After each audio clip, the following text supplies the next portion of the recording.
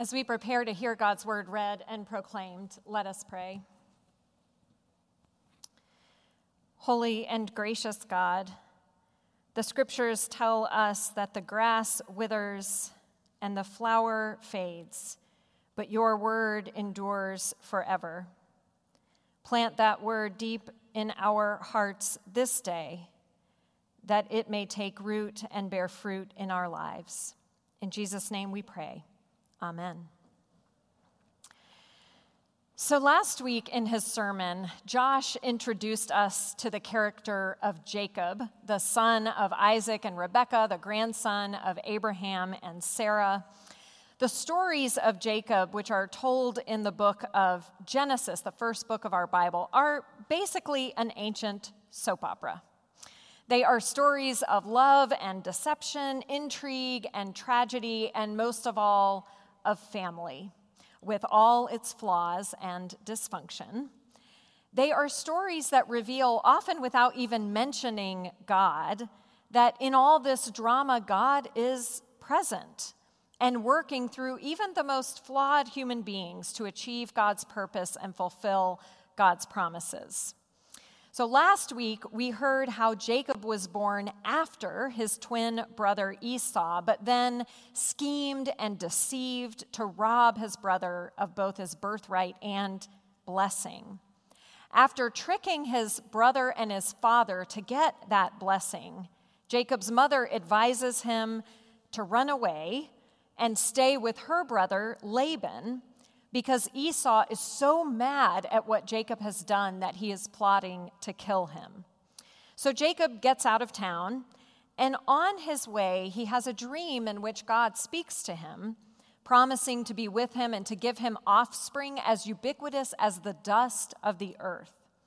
When he gets close to his uncle Laban's house, he meets and instantly falls head over heels in love with Laban's daughter, Rachel.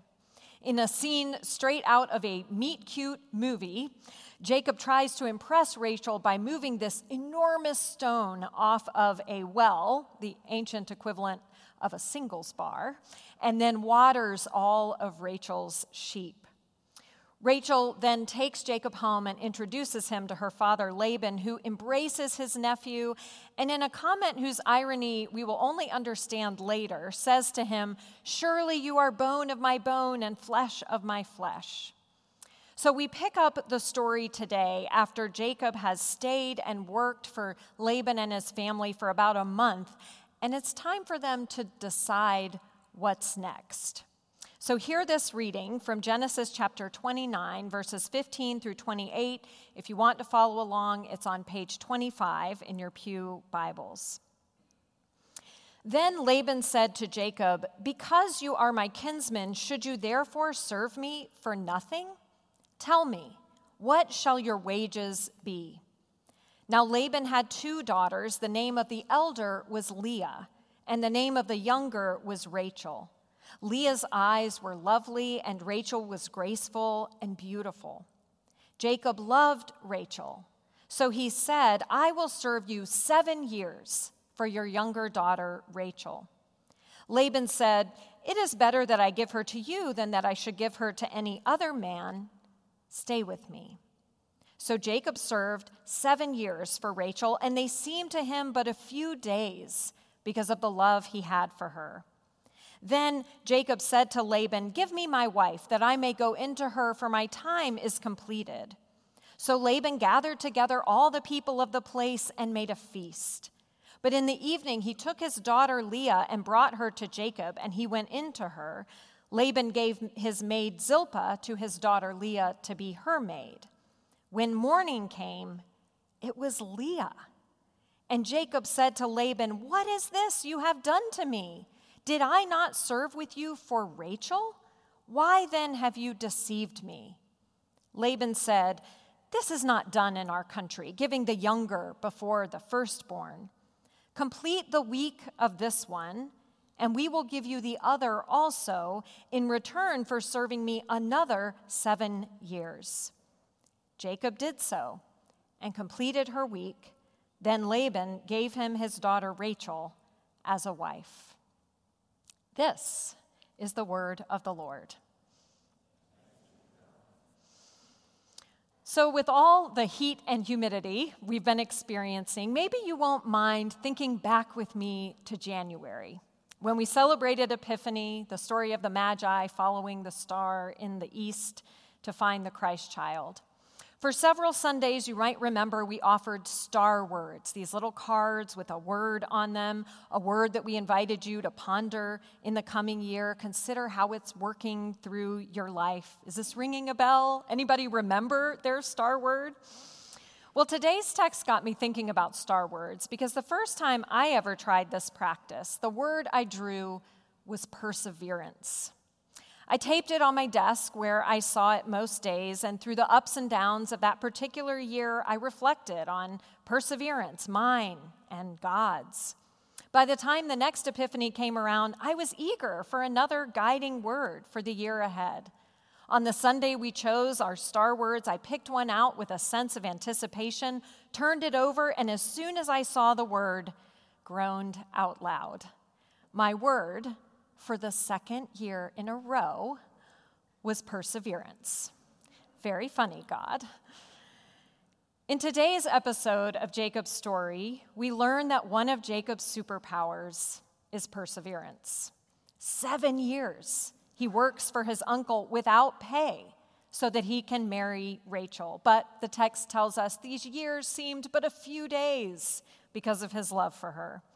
Finally, it's time for the wedding, which would have been a week-long feast, a celebration of dancing and eating and drinking, which maybe explains how he could have spent an entire night with his new bride before he realized it wasn't her, but her sister, Leah. And even though our translation says that Leah had lovely eyes and Rachel was graceful and beautiful, this is not an entirely accurate translation. It's more likely that the authors meant to contrast these sisters, to suggest that Leah was the undesirable, unattractive one, while Rachel was the real prize because of her beauty. Now, if that offends you, it's worth remembering that such tropes have long been the staple of romantic comedies and dramas for as long as people have been writing stories, and the Bible is no exception. This is an ancient soap opera, remember. What's different and notable about this story is that Jacob, the trickster, gets tricked.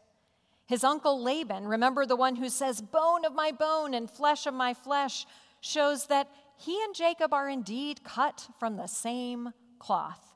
He is every bit as cunning as Jacob.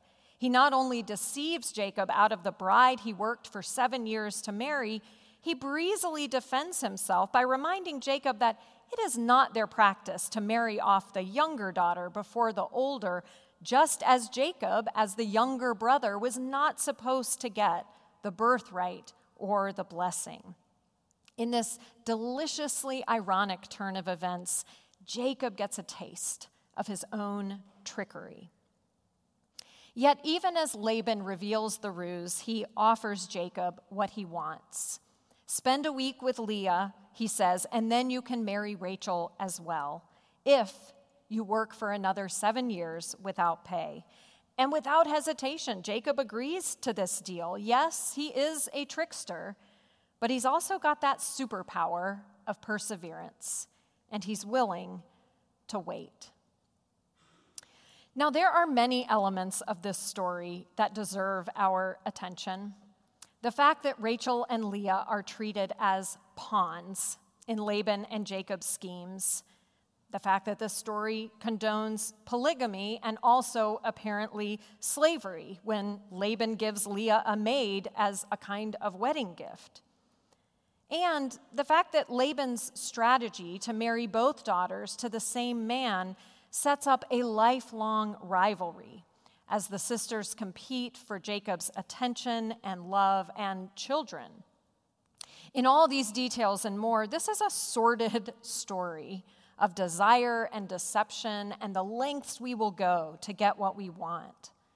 But it's also a story of what we learn when we finally get something we've waited and worked for and discover it's not quite what we expected. Judy Blume's young adult novel, Are You There, God? It's Me, Margaret, recently made into a movie. This was pretty much required reading for girls of my generation. In it, the protagonist, Margaret, moves with her family from New York City to the suburbs of New Jersey the summer before she starts 6th grade. At 12 years old, she's on the cusp of adolescence and all its changes.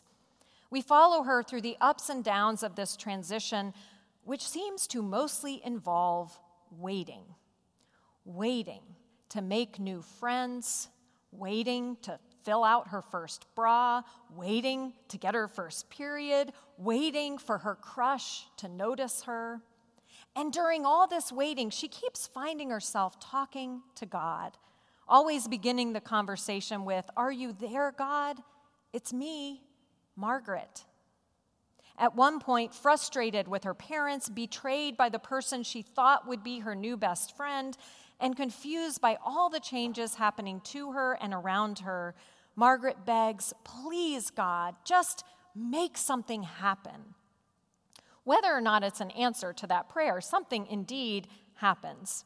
Margaret's long-awaited trip to Florida for spring break to visit her beloved Jewish grandmother is canceled when Margaret's other grandparents, out of the blue, write and say they're coming to visit. Now, these grandparents are devout Christians who Margaret has never met because they disowned her mother when she married a Jew. During their visit, the other grandmother unexpectedly shows up at the door just in time for dinner, bringing her new boyfriend with her. After a meal marked by awkward silence, the adult conversation escalates into an all-out shouting match over whether Margaret should be Jewish or Christian. This is not what Margaret was hoping for when she asked God to make something happen. The morning after his wedding, Jacob discovers what most of us discover after achieving an outcome we have worked and hoped for, that getting what we thought we wanted rarely turns out to be as we expect. After the wedding, maybe not the morning after, but usually within a few decades, you discover the person you married isn't exactly who you thought they were. After the birth, there are long, sleepless nights, and not just because children keep us awake, but because we lie awake, worrying about them. After the election, there is the hard work of governing. After the thrill of getting a new job, there is navigating all the challenges of your particular organization, company, or institution. Even after joining a church, which we hope some folks will do this afternoon, there is the discovery that following Jesus in the context of a larger community often involves frustration, conflict, and disappointment.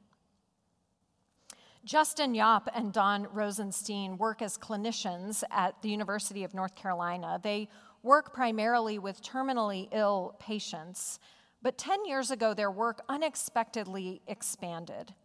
They happened to have a number of patients who were young mothers who died around the same time. And Yopp and Rosenstein were trying to find a support group for the widowed fathers who were grieving their loss even as they cared for their children. But they couldn't find a group for that particular population, so they decided to start it themselves, even though they readily admitted they weren't bereavement experts. They designed a schedule of 6 monthly sessions during which they thought they would offer mini lectures on grief. For the first session, they let the fathers tell their stories. It was poignant and painful, but something remarkable happened. These fathers bonded and began to trust one another. A month later, when they gathered again, Rosenstein and Yopp got ready to deliver their lecture. But first, one of the dads said, "Guys, I've got a problem. Friday night is the anniversary of my wife's death. I thought we would go to the cemetery and have a little moment. But my teenage daughter wants to go to a hockey game with her friends, and I don't know what to do." Yopp and Rosenstein scrapped their lecture. They didn't need it. What they needed was a lot more than 6 sessions. Those dads ended up meeting every month for 4 years. When Jacob wakes up the day after his wedding and discovers Laban's deception, his uncle's advice is this: wait out the week, and then you'll get Rachel if you work and wait for 7 more years. Jacob, with that perseverance superpower, says, all right, I'll do it. She's worth it. And if the rest of his story is any indication, those 14 years of waiting and working, they work on Jacob too. He changes. This restless trickster learns something from staying in place, from working and waiting, from navigating disappointment when what he gets isn't what he expects, and when he experiences what it's like to be the one who's tricked. Jacob also discovers that God's blessing and promise cannot be stolen or grasped or even fully understood. God's promise will be fulfilled not in our time, but in God's.